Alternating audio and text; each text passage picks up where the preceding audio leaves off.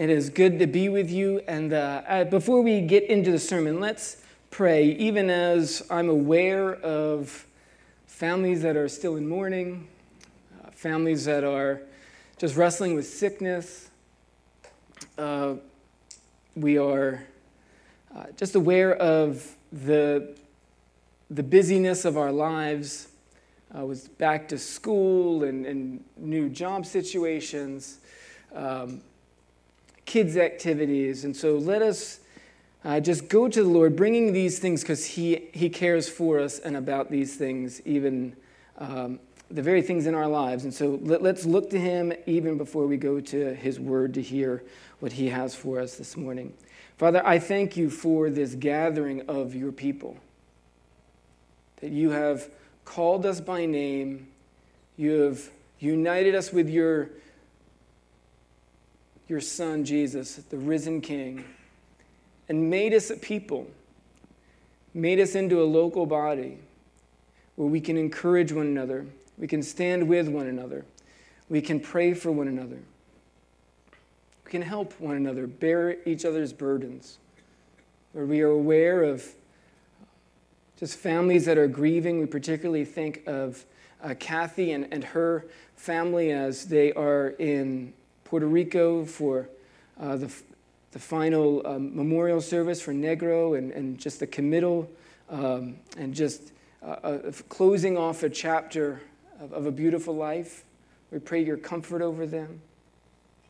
Lord, I pray for even my family, also Kristen Kim's family.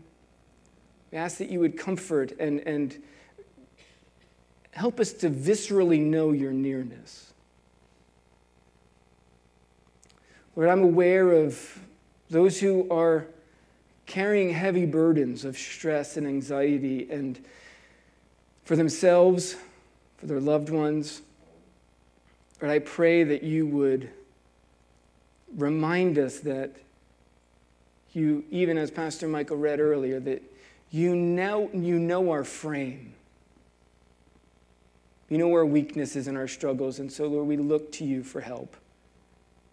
Father, we pray as a church that You would bind us together with cords of loving kindness to one another, that we would, cords of unity and joy. Lord, there's a lot of things that can splinter us. Lord, I pray that the gospel would keep us united. Father, I pray for that we would be kind to one another, loving, generous. And I thank You for the many ways that Your people are already doing that. And I pray that You would encourage us to continue to walk in those ways. Lord, we ask that You would continue to bless Richie, even as she visited us last week, as she's continuing to raise support to go to Japan to work at that church plant. Lord, we ask that You would bring about partners and a renewed vigor and desire, even in her, seeing that Your hand is at work. So that we pray for her that she would be able to get on the field sooner rather than later and engage in the work that You have called her to. Now, Lord, we turn to Your word and we ask that You would help us to be revived by it, encouraged by it. In Christ's name, amen. Well, over the summer, we've been preaching through a series called Gathered. And in this series, we've stopped to consider the elements of our worship gatherings. And the goal has been that we would all grow in our awareness of why we worship the way that we do, why we do the things that we do, and that this would then spur us on to deeper, more joyful worship. Over the past several months, we've seen in the call to worship, we gather at God's invitation. He welcomes us into His presence to worship and praise Him. We think about the confession, even as Pastor Michael already explained. We acknowledge that the world, our church, and we ourselves are not as we ought to have been. Sin has invaded our world and our hearts, and apart from God's grace, we're without hope. We've seen that our confession is not punctuated with heaping guilt on one another, but rather the assurance of pardon that comes to us by grace through the finished work of Jesus Christ. We sing, not because all of us are good singers, but as a response and an expression of gratitude and joy to the grace that has been shown to us. Singing is also a way that we internalize the message of the gospel, the good news of our redemption. Our songs proclaim both to ourselves and to others who we are and whose we are. We open God's word in preaching because we come in week after week forgetting the gospel. And in the preaching of God's word, we're retold the story. And as we hear God's word taught, the instruction realigns our hearts and our minds and our lives according to God's story. We then give not in order to gain merit before God, but we give as a response to what God has given to us through Christ. As God has blessed us, as we've been set free from sin, even the enslavement to pursuing worthless idols, we now share freely so that others may experience this same freedom and joy through the message of the gospel going forth. In the ordinances or the sacraments, in baptism and the Lord's Supper, in baptism we see a picture of the gospel made clear in the life of an individual. We see one who is baptized, one who has died with Christ, that has been buried with Christ, and by God's grace been risen to new life in Christ. And in that, they are welcomed into God's family. And as family, then we then gather around the Lord's table and share a meal called the Lord's Supper. Both that commemorates the cost of our salvation and anticipates the promise of what is yet to come. This is the flow, this is the gospel story that we practice each week. And each Sunday, we end with a benediction. And so that's where we're going to end the series this morning. We're going to talk about the meaning, the significance, and the power of benediction, of a benediction in our service. And using Numbers 6, the passage that Angela just read for us, I want to ask 3 questions. 1, what is a benediction? 2, why do we do it? And then 3, how do we receive and embody it? So what is it? Why do we do it? And how do we receive and embody it? The first question is pretty easy. What is a benediction? The word benediction actually comes from 2 Latin words, bene and diction, and it means just to say well, or a good word. In other words, it's a blessing. And this is what we see in Numbers. Look, go back to the passage, Numbers chapter 6, verses 22 and 23. The Lord spoke to Moses, saying, "Speak to Aaron and his sons, saying, thus you shall bless the people of Israel. You shall say to them," and then he's going to say what the blessing is. It's important to note that the Lord himself takes the initiative. It's not Moses saying, "Hey, you know what our people need, Lord, is a good word from you." Rather, God takes the initiative. The Lord takes the initiative, and he gives a job to the Levitical priest, to Aaron and his sons, to pronounce this blessing over the people. And not only does he initiate it, but he gives them the very words to say. So in this way, the blessing is not just a request, it's a statement, it's a pronouncement made with God's very promise behind it. Maybe you've heard this blessing before. People use it often. It's often on like prayer cards and stuff or little posters. But a few points of context may be helpful to better understand. And the first is this benediction is a blessing to the people of Israel as they are being prepared to go into the land that the Lord has promised. So the book of Numbers, we call it Numbers because there's a bunch of numbering of people. It begins with a lot of names with a lot of numbers, and sometimes you get sleepy when you read them. But after this census of both the tribes of Israel and then the Levitical priests, the Lord outlines the priest's role and how they are to lead the people and keep the camp holy. The camp meaning the people of God, the congregation, the assembled ones. After these instructions, the Lord, setting the Levites apart, now sets his people apart. And he does so by pronouncing this blessing over them. In other words, it's a sending blessing.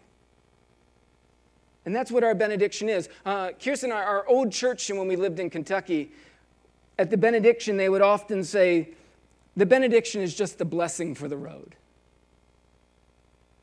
It's a blessing that prepares the people to be sent into the land where they will live as God's unique chosen people.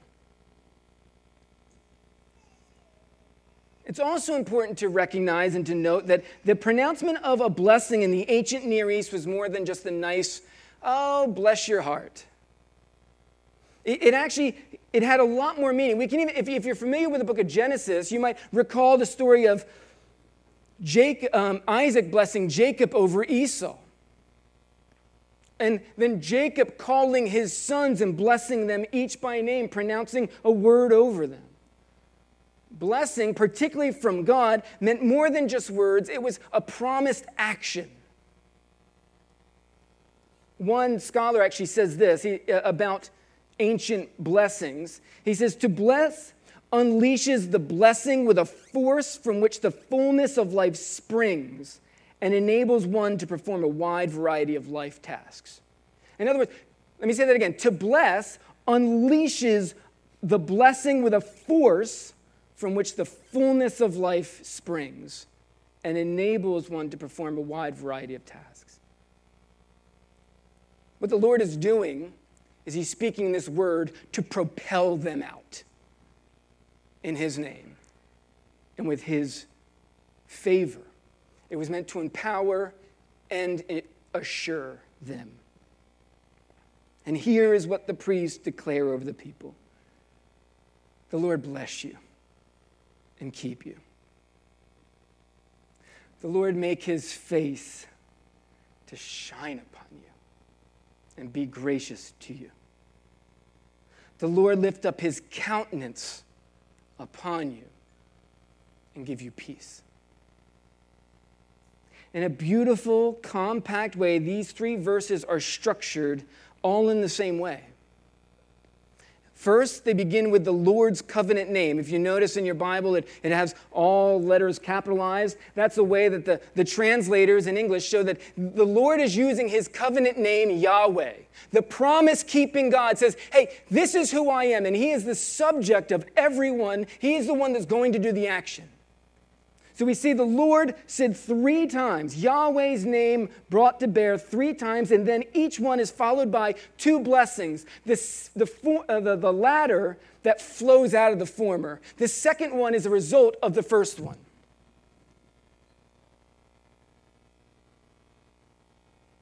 The Lord bless you and keep you. What does it mean for the Lord to bless you?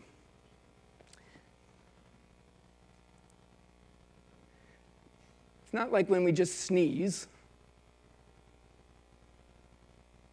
It means that the Lord, who is the very source of all life, that every good and perfect gift flows from him, the very source of all true blessing. He's saying, the fountainhead of all blessing, that's the one who imparts this favor upon you.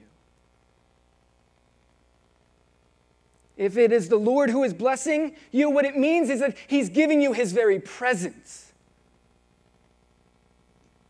It is his nearness. It is his favor. It is his undivided attention.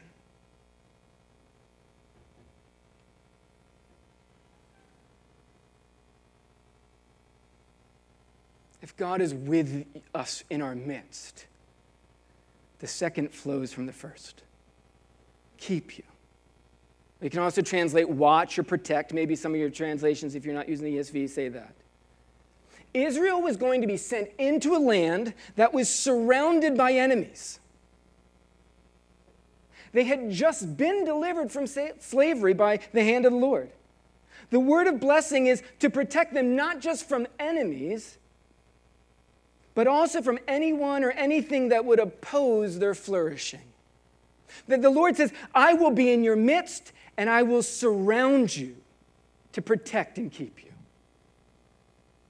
I will watch over you. Interestingly enough, this is one of the things that Adam was to do in the garden, to keep the garden, to protect it, to pull the weeds, to help the ground bear fruit. This is what the Lord says he will do in our midst. The second line, the Lord make his face to shine upon you and be gracious to you. One of the hardest parts of COVID were the dumb masks. I hated them. I still hate them. Not because I don't want to be safe, but I like seeing people's faces. If I was in a store and someone had a mask and they were helpful, or I just wanted to make small talk, I know that might be a surprise for some of you that I would just talk to strangers. But I would sometimes say, I know you can't tell, but I'm smiling under this thing. I would try with my eyes and smile with my eyes, but it's really hard. A smiling face communicates so much.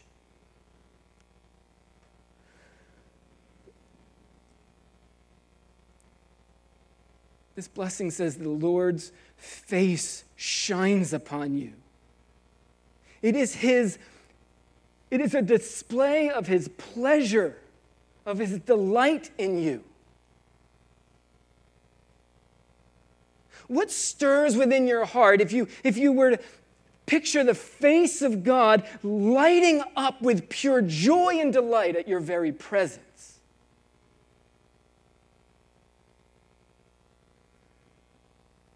Like a father watching their child take their first step or read their first word or reaching a long-desired goal. This is what Proverbs says of the face. The light of the eyes rejoices the heart, and good news refreshes the bones. In the light of a king's face there is life, and his favor is like the clouds that bring spring rain. In other words, it's life-giving. This is the delight and favor that the Lord is promising to his people. The opposite we see in Scripture as well is that for him to hide his face communicates his absence, his abandonment, his rejection. One of the psalmists writes, "Hear my prayer, O Lord, let my cry come to you. Do not hide your face from me in the day of my distress."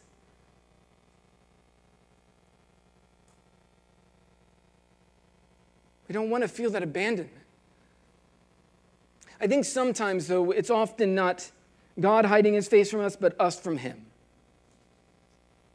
We know where our thoughts have been, what our hands have done or not done. We know how our words have been used, and we know the feeling of shame and guilt that just eats at our core. In these moments, even with others in our lives, what's the one thing we often can't do? Look them in the face. What we need is God's grace. What we need is grace from others. And this is what he gives. For him to make his face to shine upon us, we need him to be gracious. We need him to show us mercy and favor even when we don't deserve it. The need for grace communicates the guilt of the receiver, while at the same time it shows the condescending love and mercy of the giver.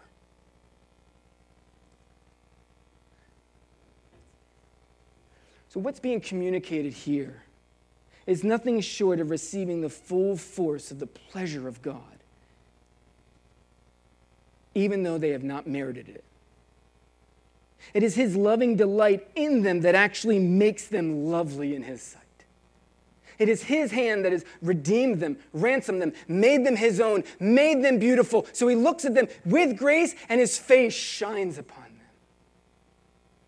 And in the last line, the Lord lift up his countenance upon you and give you peace, completes this crescendo of blessing. That the Lord would lift up his countenance or his face. The NIV says, the Lord turn his face towards you. It's even more emphatic than the line before. It's a pronouncement that the Lord will give you his undivided attention. As the Lord has chosen Israel over the other nations, he would then give them his focus, his presence, his very power. One commentator noted that this was also an ancient Assyrian expression. This, may he lift up his face towards you. And it means, and it is meant that to love, to give in love with all the riches of one's being. For God to turn his face towards you, to lift his face upon you, it's for him to love you, to give in love with all the riches of his being.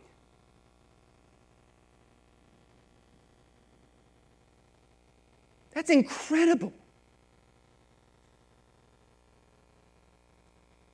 And we should remember, once again, it's not Moses' wisdom that says, hey, Lord, we need this. It's not Aaron or the other priests. The Lord goes, I know what you need. I know what your hearts long for, and I take the initiative, and I'm instructing my people to give this word to you.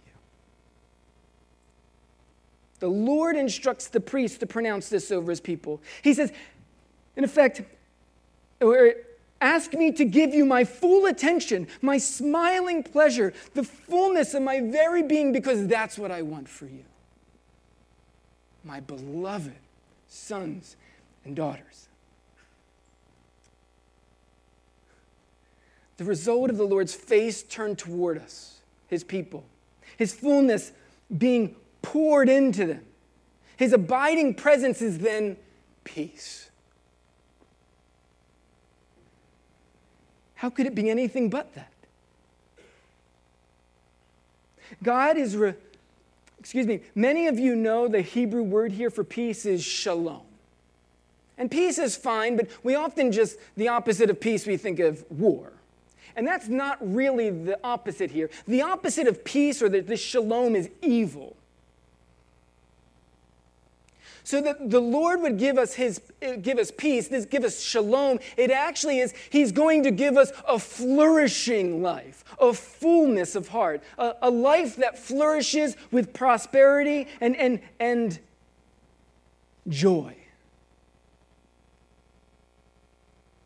We often sing, we will sing in the house of Zion.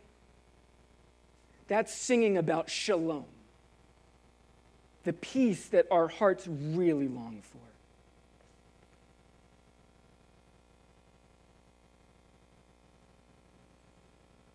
When we experience this shalom of God's blessing, when we walk in his light and his fullness, evil has no foothold or power over us.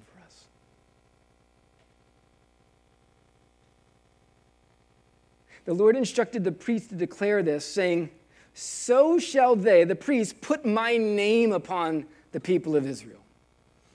He's saying that the blessing is like a giant banner that the priests were to read over the people.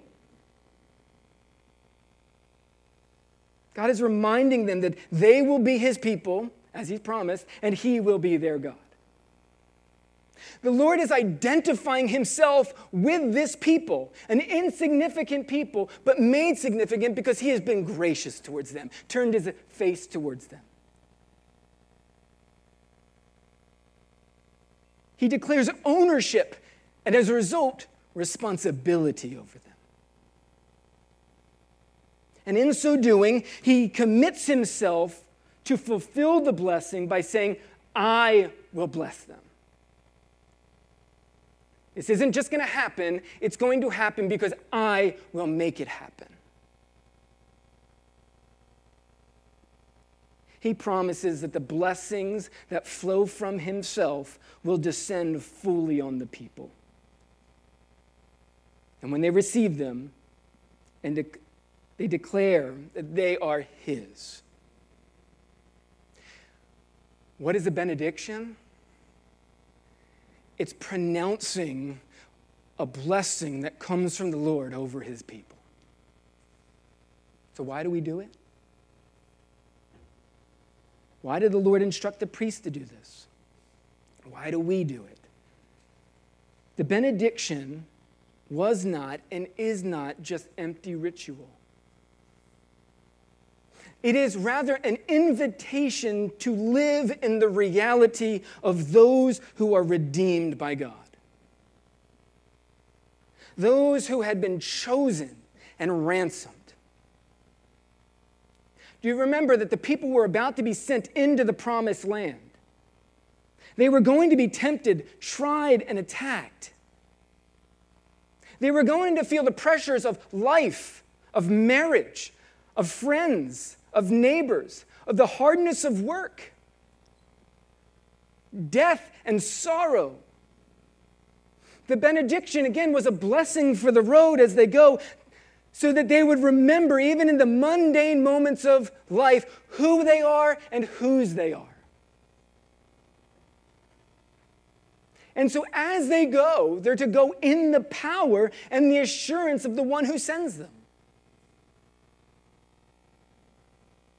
The benediction is a summary statement that summarizes our new humanity. It's not simply that we would grow in religiosity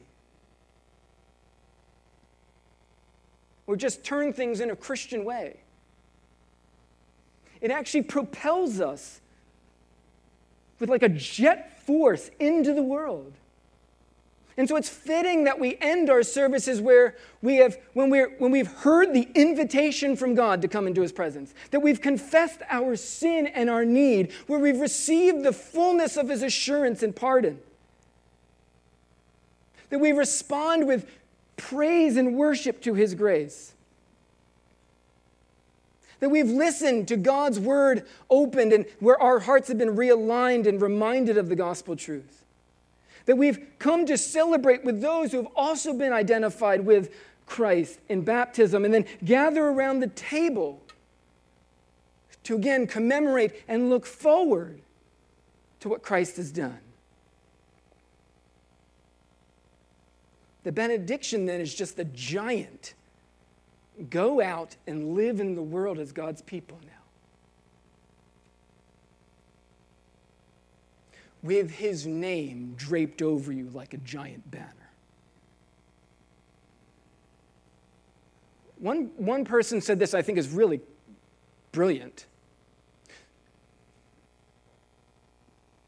What Numbers 6, 22 to 27 is to the Old Testament people of God, Matthew 28, the Great Commission, is what it is for the covenant people in the New Testament people of God. There aren't two people, but there is a parallel. Both, God is sending them out with the blessing of his nearness, of his provision, of his power that will be at work in them. For those that don't know, Matthew 28 is when Jesus says, go into all the world, make disciples of all nations, teaching them all that to observe all that I've instructed you, baptizing them in the name of the Father, Son, and the Holy Spirit, and I go with you even to the end of the age. That's what number 6 is doing. That's what benedictions do. They send us out into the world. A writer I really like, his name's James K.A. Smith, and he wrote this: the church is elected to responsibility, called to be the church to and for the world, not in order to save it or conquer it or even transform it, but to serve it by showing what redeemed humanity and culture look like, as modeled by the ones whose cultural work led him to the cross. We actually go in the world bearing the banner of Christ as God's people. The benediction then is an invitation to experience and live out of a restored humanity. I think there's also parallels, track with me here, of this blessing. Do you remember that? Think about the garden before sin entered the world. God was present. He kept his people. His face shone upon them. He was gracious towards them, giving them all that they needed. His countenance, his attention was turned towards them. And there was peace, shalom, flourishing. Do you see that God's redemption actually brings us back to what was lost? This blessing is a pronouncement. I've redeemed you. I brought you back to myself so that you could experience what was lost due to sin.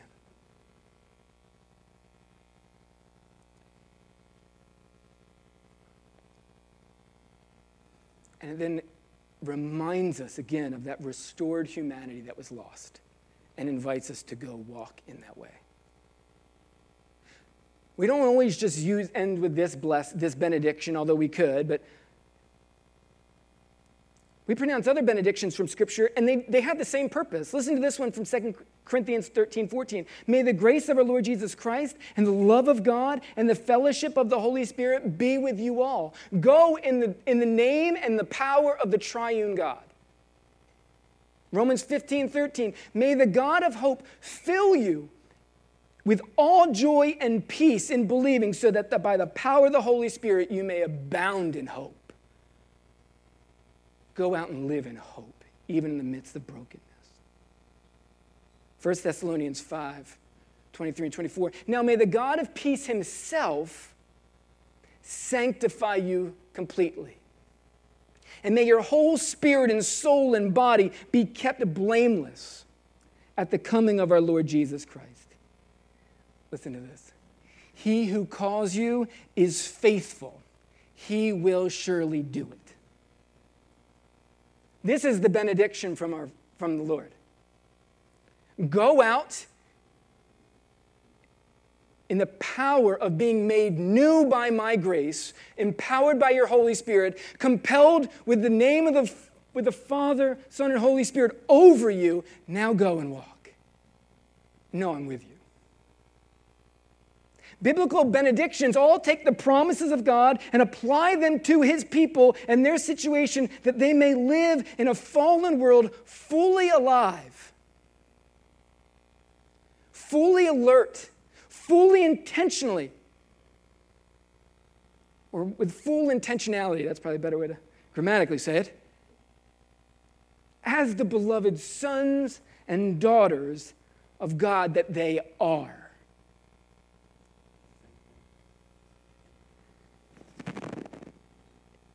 The benediction may be my favorite. I don't know if you can tell this. May be one of my favorite parts of the service.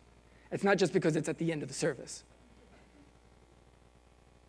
but because it means that we can be assured of who we are and whose we are. It invites us to live in a daily power and presence of the Lord. I've said this from here. I've told you in conversations. I'm tired of playing Christian. It's lame. I want the real thing.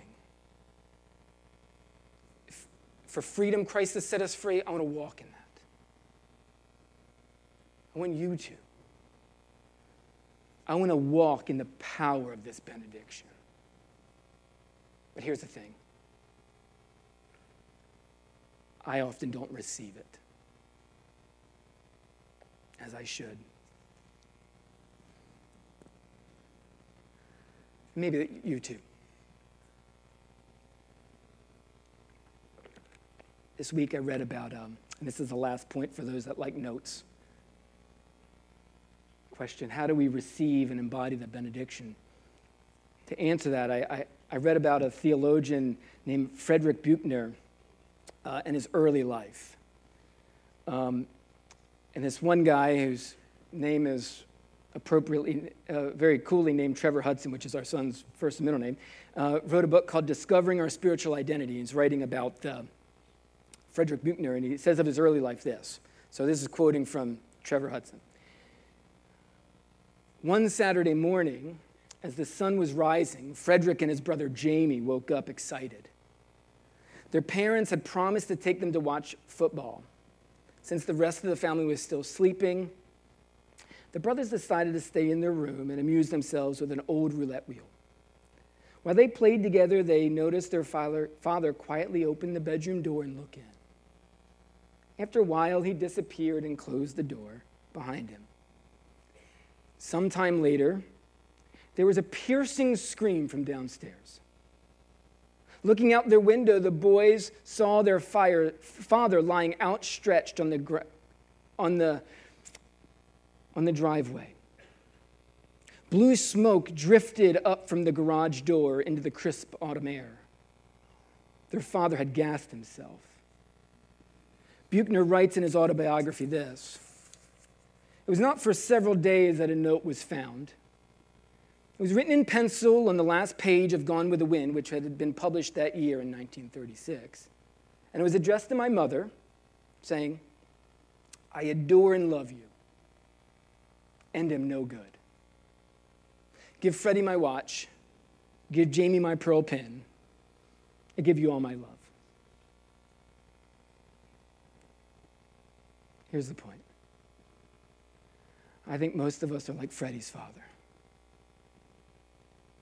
We know the words that God loves us, but we have not, or at least do not regularly experience it. There's a gap between our head and our heart. We live with a pervading sense that I am no good. I'm not worthy of this blessing. Some of you have heard this message from the time you were very young. You have received critique and criticism when you were hoping for celebration. I've sat with many of you and talked with many of you to hear this story time and time again. When you brought home straight A's and got 1 A-, what you heard was not well done, but what happened? Why didn't you do better? Whether we chalk it up to differences of culture or generation, I would safely wager to say that those throughout your life, those closest to you and those who watched over you, did not always demonstrate in their tone, their look, or their actions blessing, delight, absolute approval, grace, attention, concern for your heart, not just for your career. So if those closest to us do not express and bless us in this way, why do we think God would?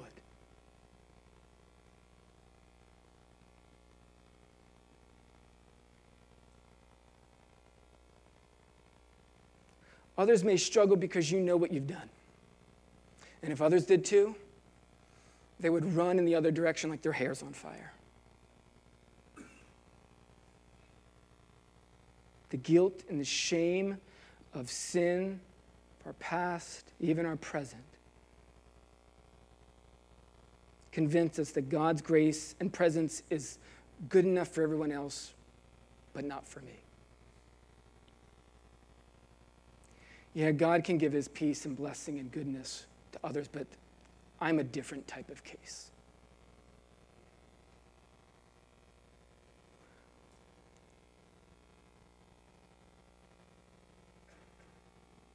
Others still miss the blessing because we're just so stinking busy and distracted with getting out of here to lunch, with thinking about the week that was or the week that's coming. We miss out because we haven't learned how to quiet ourselves before the Lord. His blessing feels like a stranger to us because he feels like a stranger to us. We miss it because our wheels are spinning trying to earn the blessing when God stands offering it for free. God, am I good enough? Am I good enough? Am I good enough? I've already said you are.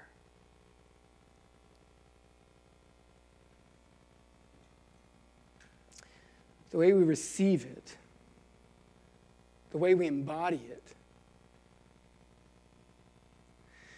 It's like this.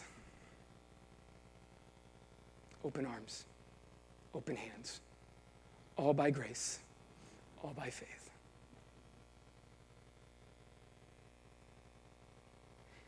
We do so by looking to Jesus.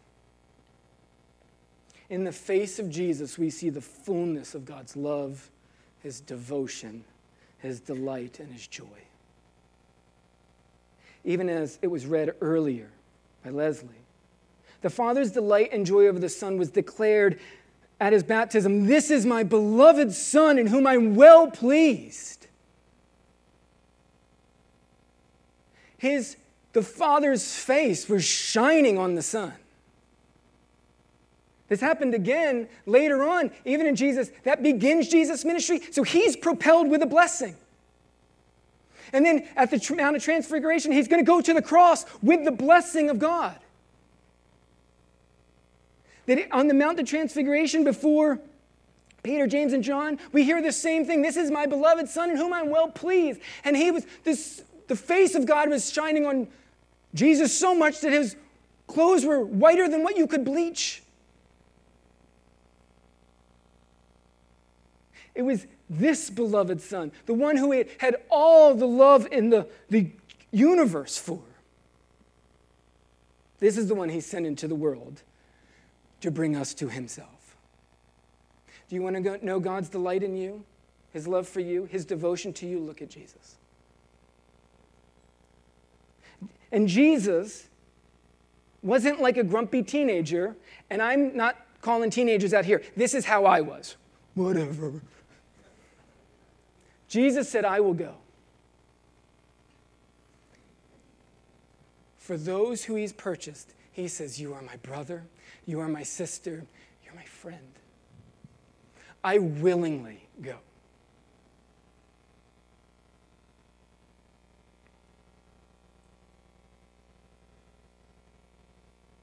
Jesus identified himself with his people.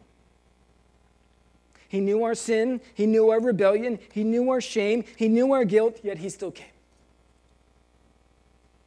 Just like it was for God's idea for the priests to pronounce the blessing of the people of Israel, so too it was God's idea. Because of the great love with which he loved us, he sent Jesus to redeem, to ransom, to purchase, to deliver us, to make his very own. And so that the banner that hung over God's name and numbers hangs over all that are in Christ. We are his. Listen to Paul in 2 Corinthians. Therefore, if anyone is in Christ, he's a new creation. The old has passed away. Behold, the new has come.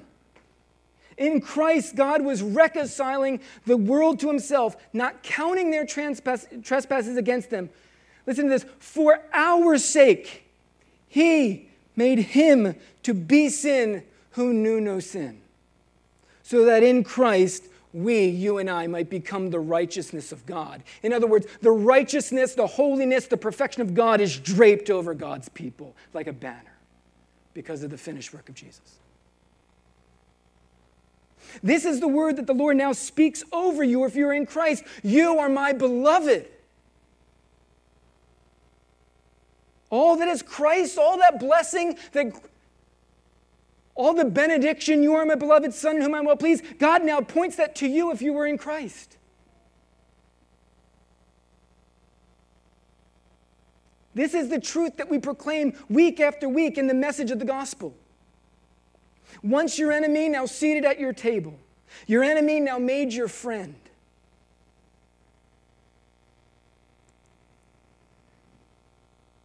God makes us his beloved.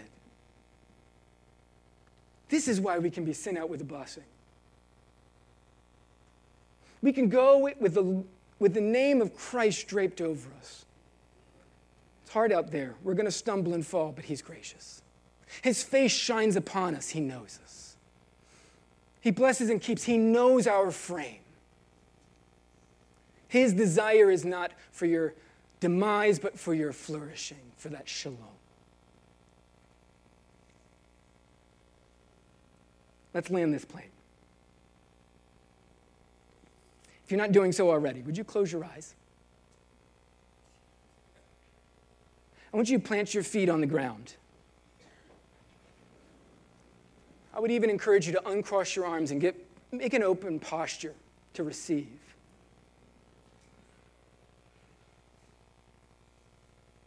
I know this might feel real weird and culty to some of you. I'm very aware of that. And we're going to do it anyway.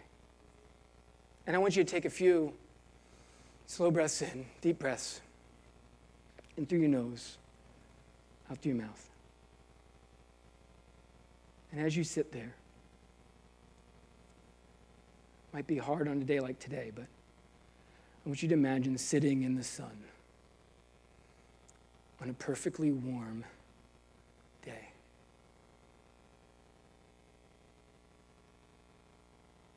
I want you to feel your face glow and the warmth of the sun relax you.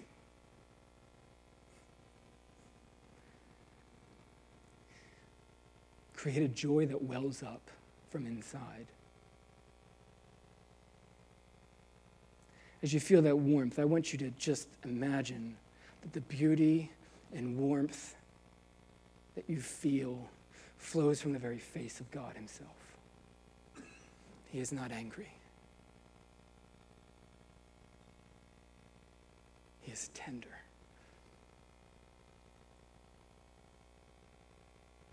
He knows your story. He knows your struggles. He knows your anxiety. He knows your pain. He knows your failure. As you feel the warmth of his pleasure, here's what I want you to risk. To receive it as a gift. I invite you to risk receiving this. And as you do,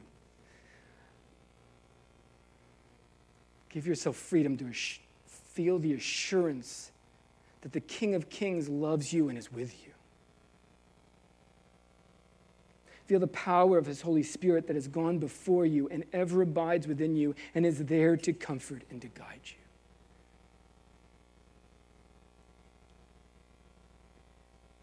Just sit in that.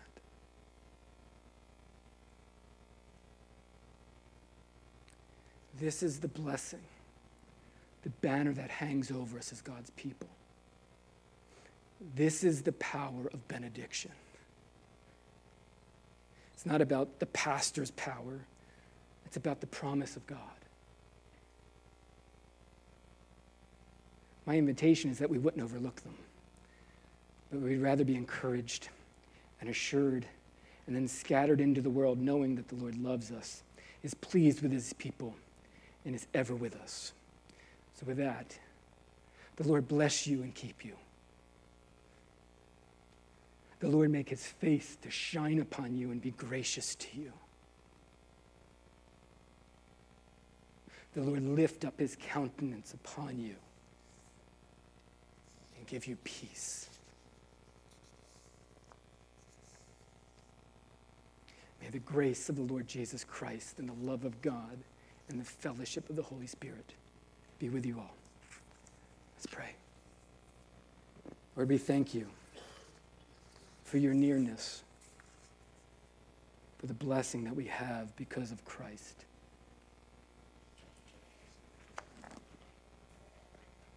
It is easy to forget, and I know that because I forget all the time of who you are and who I am and what you have done.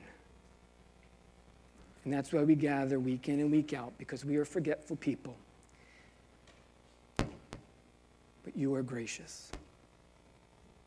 But I pray that we would not just sit in this blessing and this fullness and the reality of who we are in you now, but that you would propel us out with great joy, even when we face hardship, even when we know what's coming this week is going to be difficult, even when we are uncertain. Not with a happy-go-luckiness, but with a resolve that remembers your great love for us. In Christ's name.